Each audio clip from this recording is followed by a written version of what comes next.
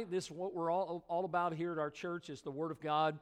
And we are going through this series. If you're with us tonight, maybe for the first time, maybe joining us by way of live stream, we on Sunday nights now, we started this last year on Wednesday nights, but we are going through the Bible, the 66 books of the Bible, Route 66, and we've already done the New Testament books, and so here we are. Notice on the shelf, we are in the Old Testament now, and we've gone through the first section and dealing with the law, and now we're in that section that's light blue up there. That's the history section. We come to 1 Samuel tonight, and of course, if you know the Word of God, there's 1 Samuel and 2 Samuel, so we'll cover one tonight and one next week, and of course, next week will be special because we'll tie 2 Samuel into the Lord's table next Sunday night. And it's really neat how God's been working, blending that together. And so I think next Sunday night is going to be a special, special time. But I've entitled each one of these books, and of course, the title you see for 1 Samuel, and you'll see this even as we get to the end of the study tonight, but 1 Samuel is the book of the people's king. Now, again, if you know the Bible, and you know the nation of Israel and the bent that they had. Remember when we covered a couple books back, the book of Judges, how they had that secular pattern, how that they were serving God, and then they got away from God, and then God began to judge them, deal with them, and then they cried out, and God sent them a deliverer, and they got right with God. Well, here they are. They want to be like everyone else, all the other nations, and they want a king. And we'll see some of this tonight in our study. But the name of the book, 1 Samuel, the word Samuel means heard of God. Heard of God. Now, the books, and when I say books there, talking about 1 and 2 Samuel, the books of Samuel, as sometimes they're referred to, they actually form one book in the Hebrew canon. Okay? And the two together contain the history of his life and times, talking about the prophet known as Samuel. Now, the connection of the book of 1 Samuel with the preceding book, 1 Samuel is a continuation of the life of Israel, as the Bible mentions there in the end of the book of Judges, that everybody was doing that which was right in their own eyes. Is that not true of the spirit of the day we live in? Everybody's doing that which is right in their own eyes. And so this is nothing new. It was what Israel was all about, and it's certainly what we see going on in our world today. Now, just to give you an idea, a little map here to show you the life of Samuel, and I'll probably have Ernie help me here a little bit, but if you notice, you see some things highlighted there. Of course, the book begins where, number one, Hannah prays. Notice the word Shiloh there. And remember how she didn't have a son. She prayed and asked God for a son. And, of course, Eli thought that she was drunk or had drunken early in the morning. And, of course, she was just pouring her heart out before God. You notice how the Bible records, go down a little bit, Ernie, there, how Samuel, the son of Elkanah, and Hannah was born, and, of course, Ramah. And then you see that number 3, I think, is back up there. Samuel ministered, of course, under the tutelage of Eli in Shiloh. And, of course, God calls him. Remember the story where he's laying down and he hears his name. He gets up and he goes to Eli, and Eli says, I didn't call you. Go lay back down. And he goes and lays back down. He hears his name again. He goes back to Eli. Eli says, I didn't call you.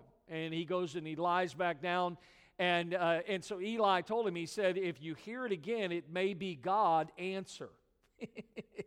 And I don't know about you in your life, but there's been times where I haven't heard an audible voice, but God has spoke to me. And I still believe God is calling people out, even in the day we live in. And of course, I love his response, here I am, Lord. And he answers the call of God. Notice every year, of course, Samuel would travel, and I want you to see right here where Ernie's at, that the places that he would travel, Bethel, Gilgal, Mizpah, this was kind of a circuit that he would travel, and look at number 5 there, if you could pull that up. He then was, back up, there you go, he secretly anointed Saul. Of course, Saul was I'm getting ahead of myself, but just trying to give you a visual on this map. Remember how he anointed Saul king because the people asked for a king. And then the next thing you see, number 6, there you a little bit more over there. And Samuel secretly then, because of Saul, because of what he did, he then anoints David. Remember how he goes and Jesse, and he says, is this all your sons? And he says, well, I have one more son. Anybody remember what his name? David, all right? And again, remember this morning the message, David was probably the most unlikely of the sons of Jesse, but God said that's the one. And so we find that Samuel was a part of this, and then, of course, Samuel then dies, and he was buried in his hometown of Ramah. So he really was a circuit riding, not preacher, and in a sense he did preach, but he was more or less a circuit riding prophet, and that just gives you an idea of the area that he spent most of his life in, and I wanted to share that with you. You can look that up. You may have in the back of your Bible some of those maps and charts back there you can refer to also. Now, I gave you, I think the last page that you have is this chart. If you notice at the top, the main characters, really 3 main characters. You have Samuel, of course, you have Saul, and you have David. Now, again, we could highlight the ministry of Eli, which is how the book begins. Eli and then Samuel, and of course, and we see Saul and his life giving way to the life of David. Mentioned that last week in the book of Ruth, how we see again all of the lineage of the life of David starting to come into view. And then notice the priest here, of course, Eli at the beginning. We'll talk about him a little bit. And then the prophet Samuel then takes over, and we see Saul's life, and then we see the overlapping of David's life with the life of Saul. And of course, you remember as you read your Bible, there were many times that Saul was jealous of David. Saul tried to take David's life a couple times. Appreciate the spirit of David. Even though he was being wronged, he had the right spirit, the right attitude. None of us are perfect, but I always like to see the character and the qualities, and I try to take the good and leave the bad. And I hope that you study the Word of God and you see the mistakes that some made and you learn from them, and then you learn from the good things that people do. And we see this certainly coming into the first book of Samuel.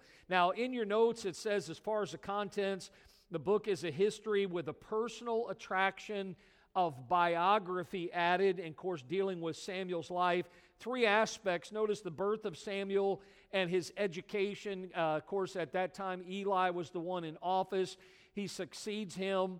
And notice in the government of Eli, and then the resignation of it to Saul when he was chosen king. Samuel, as you study this book, is seen as a patriot. He's seen as a judge in his day, but the difference was he was seen as a patriot and judge with a lowly and consecrated heart. He was a man that was obedient to the Lord. He obediently served God. And what a great spirit that he had towards ministry and ministering for the Lord. Number 2, notice another thing the book contains is the anointing of Saul as king, and of course the administration of his office, both before and after his death. When you study, of course, this book and other places, Saul is seen at the title of the book as the people's king. Now remember, God only ever wanted to be their God. And yet the people just continued to say, we want. And you think about this day that we live in, you study those 7 churches in the book of Revelation, the Laodicean church, the people's rights, the people's rule. Many believe that that's the time frame we're currently in right now, and I tend to believe and agree with that, and that's what we see here in the book of 1 Samuel, that Saul was the people's king. And the reason I say that is because when you study his life, here's what you find is, unlike Samuel, who was humble and obedient, Saul was a man that was selfish, he was wayward and jealous, he was jealous to a fault. He was unfaithful in his allegiance to God. He was almost just the opposite of what Samuel was. And we see Saul's anointing part of this book. And then notice number 3, coming into view, the account of David. And of course, quite different from that of Saul. David was seen as God's king. The Bible says, not only in the Old Testament, but the New Testament, he was a man after God's own heart. And David was truly a man of prayer, and he was a man that praised God. He was tested in his life. David was a disciplined man. He was a persecuted man. And, of course, eventually David was crowned king of all Israel. Think about this. David was anointed. Remember, we just looked at that. He was anointed king while Saul was still around.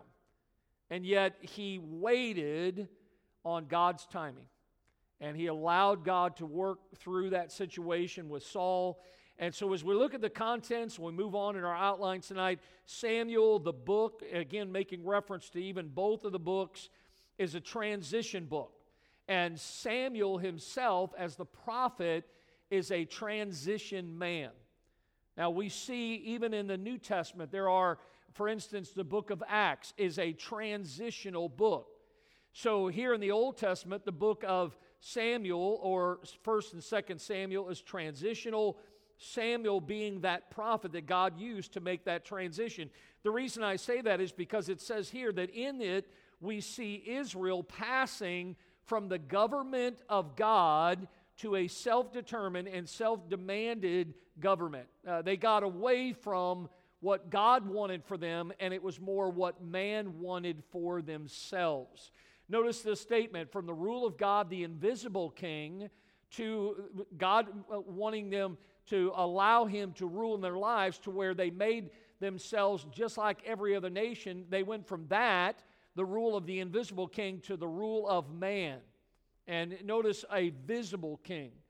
Saul let them down in so many ways, and they would be just like the other nations. Now, they would go, the statement here, from a theocracy, the rule of God, they passed to a monarchy. And again, this is a rule of man instead of rule of God. Samuel sees the commencement or the beginning of a line of kings which had varied influences for good and evil in Israel. See, that's the thing about it. And look, I'm not here to talk politics tonight, but I think you've lived long enough to understand that no matter who's in office, everyone has a different agenda. The same is true with the kings in the Bible. Each one of them had their own soapbox, their own likes, their own things that they wanted to do as a king and for the people, and most of the time it was for themselves instead of for the people. So as we look at Samuel, he sees himself as the commencement of a line of kings, and notice is himself the commencement of a line of prophets which for centuries corrected and constrained the lives of kings and priests and the people. They were the ones that stood between the people and God. They had to deal with some unfortunate situations. Many times they had to deal with those in power, and they paid a sacrifice. They paid a high price many times because they were speaking for God. God was trying to use them to help the people to stay right, but many times they were bent on doing what they want. We see this correction and this commencement in the New Testament in Acts 3:24. Notice these words, yea, and all the prophets from Samuel and those that follow after. Notice the commencement with Samuel. And as many have spoken, have likewise foretold of those days or these days. So again, it begins with Samuel, and then we see a line of prophets after him. The book is, in character, in this section, a historical account, all right? Keep that in mind as we go through this section. The subject of the book of 1 Samuel is God's dealings with Israel through Samuel as a prophet, priest, and judge. And through Saul and David, both as kings, and he was working through Samuel and Saul and David to bless and to make Israel a blessing. This is what God does. Notice the Bible says, and we see this all the way back in the first book in the Old Testament, Genesis 22, that in blessing I will bless thee, and in multiplying I will multiply thy seed as the stars of the heaven and as the sand of the sand which is upon the seashore, and thy seed shall possess the gate of his enemies. And God is wanting to use Israel, his people, in the lives, even in the lives of their enemies. And so we see the subject, God's dealings with Israel, and he does this through individuals. And we find this in the book of 1 Samuel. Now, the purpose of the book is to show how God would bring us into the enjoyment of our blessing in him. Well, how does he do that? Through Christ. And unlike Samuel, who was prophet, priest, and judge, the Bible shows us that Jesus was prophet, priest, and king. And he's the King of kings and Lord of lords. And we thank God for Jesus' involvement and his influence in our lives. I love the book of Hebrews in the New Testament. Notice the first 3 verses of the book. And notice the wording here, God, who at sundry times and in diverse manners spake in time past unto the fathers by the prophets. But notice, hath in these last days spoken unto us by his Son, whom he hath appointed heir of all things, by whom also he made the worlds, who being the brightness of his glory and the express image of his person, and upholding all things by the word of his power, when he had by himself purged our sins, sat down on the right hand of the majesty on high. And of course, God is using his Son in our lives. We who are saved and that are in Christ, God is doing a work in our lives. God is allowing his Son to help us to be more like him. And I appreciate the influence of the Lord in my life, and I'm sure you do too. Well, listen, back in this book, in this time of Samuel, God was using Samuel in much the same way in the lives of the people of Israel. Now, we see the outline there, 3 simple sections, and notice each section dealing with an individual. It begins with the administration of Eli. And right away, the book starts out with the birth of Samuel. We see God calling Samuel, and then we see the death of Eli. And then the second section deals with the administration of Samuel, who became the prophet judge. And of course, we find here that the ark was taken, of course, to the Philistines, and there was a time of reformation, worship, and then we see that Saul then, God gives them what they asked for. He is anointed king, and then Samuel then, his resignation of supreme judicial power because there's now a king that has been installed. And then the third section deals with the administration of this new king, Saul, who was the man-made king. And in this third section, we see Saul's sin. Notice his sin against Israel, his sin, look at all these chapters, 16 to 27. All of his sin, all that he did to David, against David. And then notice how the book ends, how his sin even against himself. And in the end of the book, we find that he goes to the witch at Endor. We find his dealings with the Philistines, and of course David, his dealings with the Amalekites and David, and then of course in the end, the suicide in his own life. And it's really a sad ending for Saul, but we find that this is what God includes in 1 Samuel. The scope of the book, it covers a period of about 115 years, from the birth of Samuel to the last of the judges to the death of Saul, who was the first king of Israel. The writer was probably Samuel. Many believe it was Samuel through chapter 24. Beyond chapter 24, a lot of people believe the rest might have been written by Nathan the prophet and by Gad. We get that from 1 Chronicles 29:29, the acts of David the king, first and last, behold, they are written in the book of Samuel the seer. Another word for prophet is the word seer, and the Bible even mentions that. And notice in the book of Nathan the prophet and in the book of Gad the seer. So again, many believe that those latter chapters may have been written by Nathan and Gad. Now, when was it written? About 1070. Again, these are just approximate dates, but fairly in that time frame, somewhere in Palestine, somewhere in the land of Israel. The key chapter is chapter number 8, and of course that's where they cry out, they demand that God would give them a king. And notice the key verse, chapter 10. Verse 25, Samuel told the people the manner of the kingdom, and he wrote it in a book, and he laid it up before the Lord, and Samuel sent all the people away, every man to his house. Hey, listen, this was the day before all these publishing houses, when not everybody had their own printed copy of the Word of God. And again, just to have a portion of the Word of God was a real treasure. We're a blessed people. Many of us have many Bibles. And the Bible says here that he wrote it in a book and laid it up before the Lord. The key words, probably the most important word you find in the book is king, but you also see the words kingdom and the word prayed quite a few times in the book. The phrase that is the key is, "Speak, Lord, for thy servant heareth." And that's what we still need to say to the Lord is, God, I'm listening to what you have to say to me.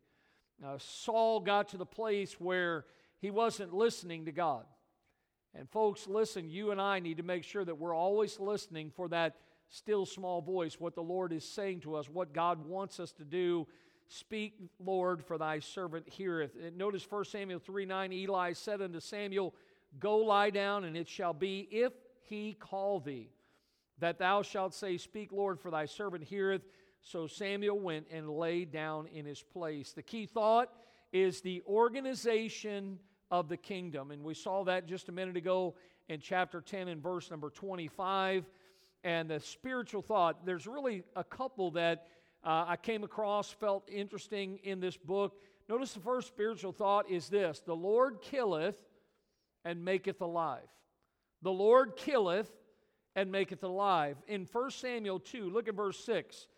The Lord killeth and maketh alive. He bringeth down to the grave and bringeth up.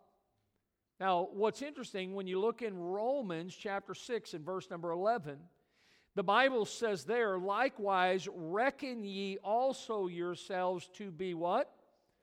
Dead indeed unto sin, but alive unto God through Jesus Christ our Lord. Listen, you and I who were dead in our trespasses and sins have been made alive in Christ Jesus. And so the Lord, notice, killeth and the Lord maketh alive. Another spiritual thought, listen to this one: He bringeth low and lifteth up. God bringeth us low and lifteth us up. 1 Samuel 2:7, the Lord maketh poor and maketh rich. He bringeth low and he lifteth up.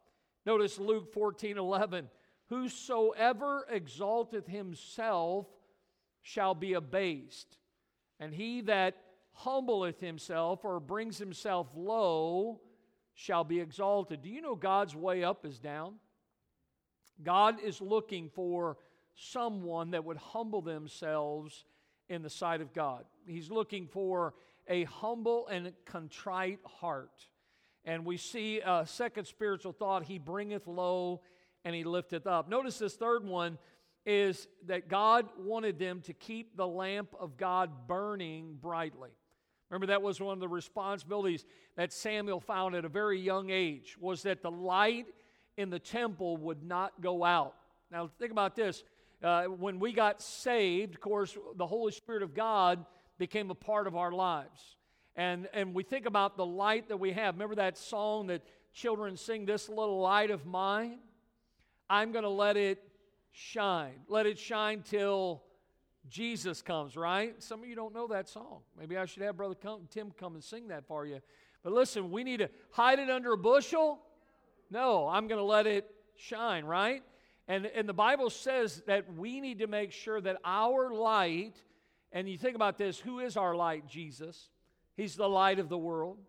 And so as we think about this matter of keeping the lamp of God burning brightly, notice 1 Samuel 3:3, and ere the lamp of God went out in the temple of the Lord, where the ark of God was, and Samuel was laid down to sleep.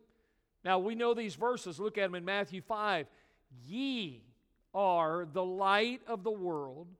A city that is set on a hill cannot be hid. Neither do men light a candle and put it under a bushel, but on a candlestick. And it, your life, notice here, giveth light unto all that are in the house. Let your light so shine before men that they may see your good works and glorify your Father which is in heaven. What a great spiritual thought when you think about what God wants. Listen, don't let anything or anyone extinguish in your heart what God has already done. And no one can steal and take your joy that you have. And make sure you keep that burning brightly in your life. And there's some wonderful spiritual thoughts in the book of Samuel, many others, but those are some that stood out to me. Some things I found unique about the book is prayer dominated Samuel's life. Prayer. And this again is something that challenged me, how prayer dominated his life. Look at some areas here, and I gave you the scriptures if you want to look them up. But he was a man that was born in answer to prayer. His mom poured out her heart. And I remember when my wife and I prayed if God would give us children.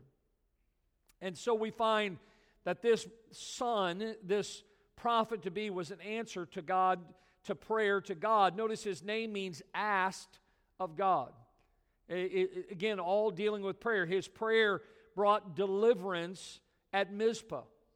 He prayed in chapter 8 when Israel asked for a king. He prayed and asked God about this situation. And in chapter 12, we see that for his people, his prayer was an unceasing prayer. He never stopped praying. Pray without ceasing, the Bible says. And so prayer dominated Samuel's life. Now, if you take, that's Samuel's life. But you remember who his predecessor was? Eli. And immediately when you start to study this book, you come across Eli. And here's what you find is parental delinquency always leads to juvenile delinquency. This is still true today. When parents abdicate their responsibility, they ignore their children. A child left to himself will bring shame to his parents. And you know, listen, this whole matter of Eli's sons and what they were doing, the Bible clearly indicates he knew what they were doing. But yet he chose to do nothing. Matter of fact, not only did Eli know, but everyone knew what his sons were doing. His sons consisted in their negligence to chastise, Eli's sin. He was negligent to chastise his sons for profaning themselves and for profaning God's work. The Bible says in Proverbs 5:23, he shall die without instruction, and in the greatness of his folly he shall go astray. Listen to this. Proverbs 13:16, every prudent man dealeth with knowledge, but a fool layeth open his folly. 2 Timothy 3, verse 8, two individuals here, Jannes and Jambres, withstood Moses. So do these also resist the truth, men of corrupt minds, reprobate concerning the faith. But they shall proceed no further, for their folly shall be manifest unto all men, as theirs also was. But what an example, a pathetic example of those that are left to themselves and how they're profaning the work of God. And then Hebrews 12, the Bible says, whom the Lord loveth, he chasteneth, and scourgeth every son whom he receiveth. If ye endure chastening, God dealeth with you as with sons. For what son is he whom the Father chasteneth not? Look, I don't know how you were growing up. Maybe you were a better son to your father than I was. But I know this, my father dealt with me. And I realized as I got older that my dad dealt with me. Why? Because he loved me and he was not going to let me sin and do the things that I was doing. And yet, what did Eli do? Eli did nothing when it come to his sons, and he was delinquent, which led to his son's downfall. And so you see, again, some things that are unique to the book. In the book, of course, we've been highlighting how Christ has been magnified in these books. And the first thing I see is he's magnified as the seed of David. And of course, we find that as you study on from the lineage of David, you find, of course, the Lord Jesus Christ, Romans chapter 1, verse 3 and 4, concerning his Son, Jesus Christ our Lord, which was made of the seed of David according to the flesh, and declared to be the Son of God with power according to the Spirit of holiness, by the resurrection from the dead. And so, again, we find him magnified as the seed of David, and he's also magnified as the suffering one. And we see this evidence even in David's own life and the suffering that David went through. There's so many things that we could have mentioned here. And of course, many of you have gone through some trials in your life. But the Bible says in chapter 22, "Abide thou with me, fear not, for he that seeketh my life seeketh thy life, but with me thou shalt be in safeguard." So we find here, again, people after him, the things that he suffered. Jesus, of course, told us, if the world hates you, you know that it hated me before it hated you. If you're going to live for the Lord, all that will live godly in Christ Jesus shall suffer persecution. Isaiah put it this way, "Surely he hath borne our griefs and carried our sorrows, yet we did esteem him stricken, smitten of God, and afflicted. But he was wounded for our transgressions and bruised for our iniquities. The chastisement of our peace was upon him, and with his stripes we are healed." So again, notice again the suffering, and we see there again, if you're going to live godly in Christ Jesus, you will suffer persecution. And David certainly was no stranger to suffering, and we see then again Jesus being the suffering one, and of course him being magnified even in 1 Samuel. Now at the end of the book, as you get close to the end of 1 Samuel, you find that Samuel has died, and Saul, of course, was a man that was lost. Samuel, again, was that connecting link in the Bible. He connected the judges to what we call the kingdom. And I want to give you this little section because this is where we're going to actually launch into next week with 2 Samuel. And I want to call this little section the United Kingdom of Israel. The United Kingdom. Now remember, you had all the tribes of the nation of Israel. And again, what God wants is for his people to be one people. The devil is the one that sows discord among the brethren. And we find here that after the death of Joshua, the failure of the children of Israel to follow the Lord wholly gave occasion to the judges to deliver them from the hands of their oppressors. And that was after the death of Joshua. Now look ahead. After the period of the judges, Eli and Samuel were raised up as leaders, the leaders that God had for that time for the nation of Israel. It was under Samuel's leadership that Israel, growing tired of a theocratic form of government, they requested a monarchy, and again, they demanded a king to be like all the other nations. Now, in spite of the plea to the contrary, God granted their request. Now, I don't know if I included this. If I didn't, you can turn with me to Romans chapter number 1. But what came to my mind is the time that we're living in, the world that we're living in today. And listen, God still wants to be God in our lives. There should be no other gods before me. We live in a land and we understand that there is government. God's the one who has established government for the order in society. But God still wants to be number one in our lives. Notice what the Bible says as we think about with the plea of the nation of Israel, God granting their request. Look at verse 19 of Romans 1. The Bible says, "Because that which may be known of God is manifest in them, for God has showed it unto them. For the invisible things of Him from the creation of the world are clearly seen, being understood by the things that are made, even His eternal power and Godhead, so that they are without" what? Excuse. So many people have every excuse under the sun. Pretend and act like there's no God. And listen, they're fools for denying that there is a God, because the Bible says that the invisible things of Him from the creation of the world are clearly seen, being understood by the things that are made, even His eternal power and Godhead. Look at verse 21. "Because that when they knew God," they glorified him not as God. Neither were thankful. Look, folks, I don't have time tonight to go back and to rehearse all that God did for Israel. All the ways that he blessed them, how he led them out, how he provided for them in the wilderness. He has always been there for them. And yet the Bible says that when they knew God, they glorified him not as God, neither were thankful, but became vain in their imaginations, and their foolish heart was darkened. Professing themselves to be wise, they became fools. Look at verse 24. Wherefore? Now the wherefore is there because of what God has just said. How that they would not glorify him. They were not thankful for him.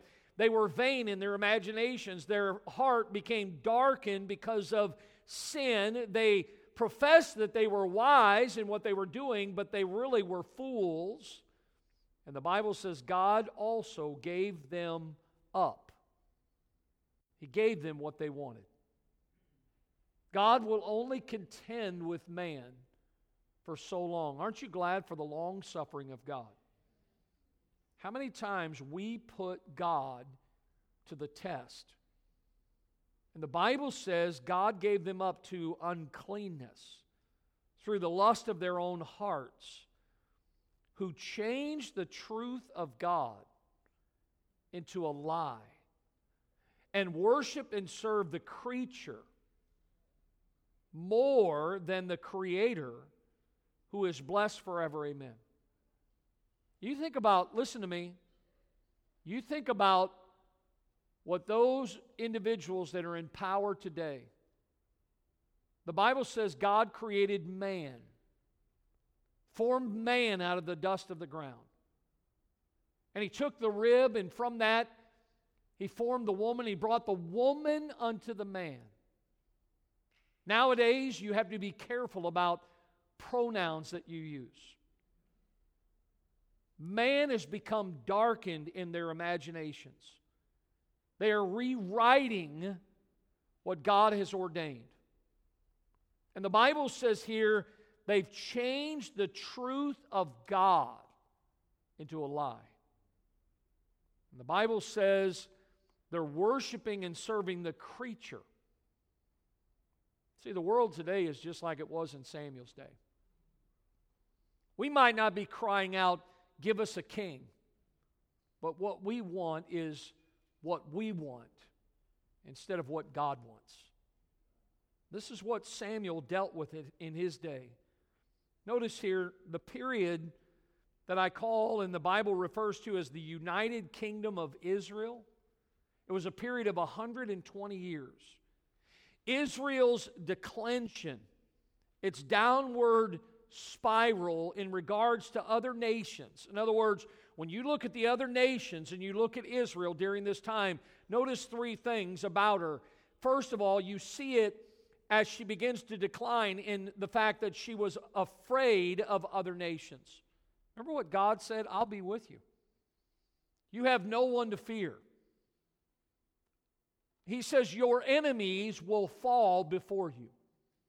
But what do you see? Israel being afraid of other nations. Notice secondly, and this is a big one, you see it in her mixing with other nations. Remember how God says, listen, you shall be my people. Even in the New Testament, what do you see?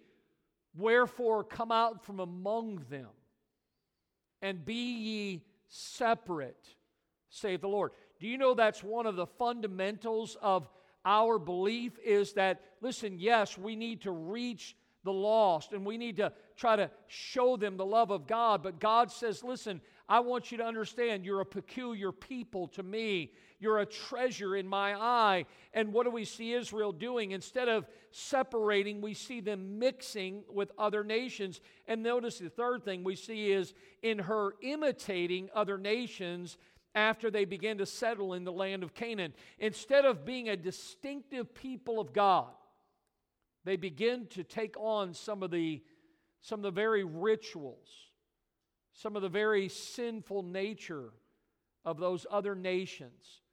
They wanted to be just like. Folks, can I say to you that if the church looks like, sounds like, and acts like the world, there's no distinction, no difference between us. And understand, we're not any better than the world. The only thing that is good in our lives is the grace of God. But we need to understand that God wants us to not chase after the things of this world.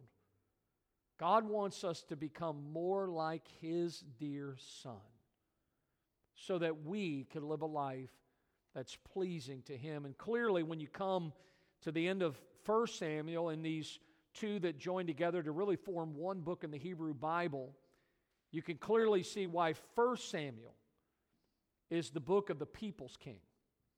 Now, when we get to 2 Samuel, that's the book of God's king. But we find that it's quite different in 1 Samuel. Next Sunday, we'll move into that 2 Samuel book. There's about 24 chapters in 2 Samuel, so if you want to read through it before next Sunday night, you'll need a little bit more than 3 chapters a day to be able to get all the way through that. But listen, I'll tell you what, I look at this and I think about America today. I think about where we are as a nation and as a people. And I'll tell you what, we need to get back to God. We need to turn our hearts back to the Lord and ask God to do a work that only God can do. And let's make sure, look here, I can't control others and you can't either. But let's make sure that we, you and I, that we're right with God and that He is first place in our lives. Let's stand tonight with our heads bowed and our eyes closed. Lord, thank you again for this evening. Thank you for the treasure of the Word of God. Thank you for the ministry that you gave to Samuel and those that came after him. Lord, we know that Saul was a man like so many that lived after the flesh, Lord, that had many desires that were not yours. And we're thankful, God, that you allowed David to step into his position. Thank you for the lessons that we have learned, we'll learn next week. Lord, I pray that you help us to be a people that are in one accord, that love you and that want what you want instead of what this world wants. Be with us this week as we go out into this world that is darkened by sin. Lord, again, we are not considering ourselves any better, but we know that it's because of the grace of God that we are saved. And may we share that truth and that hope with those we come into contact with. Thank you again for our study tonight, for this book that you've given to us, that we can learn so many wonderful things from. In Jesus' name we pray. Amen.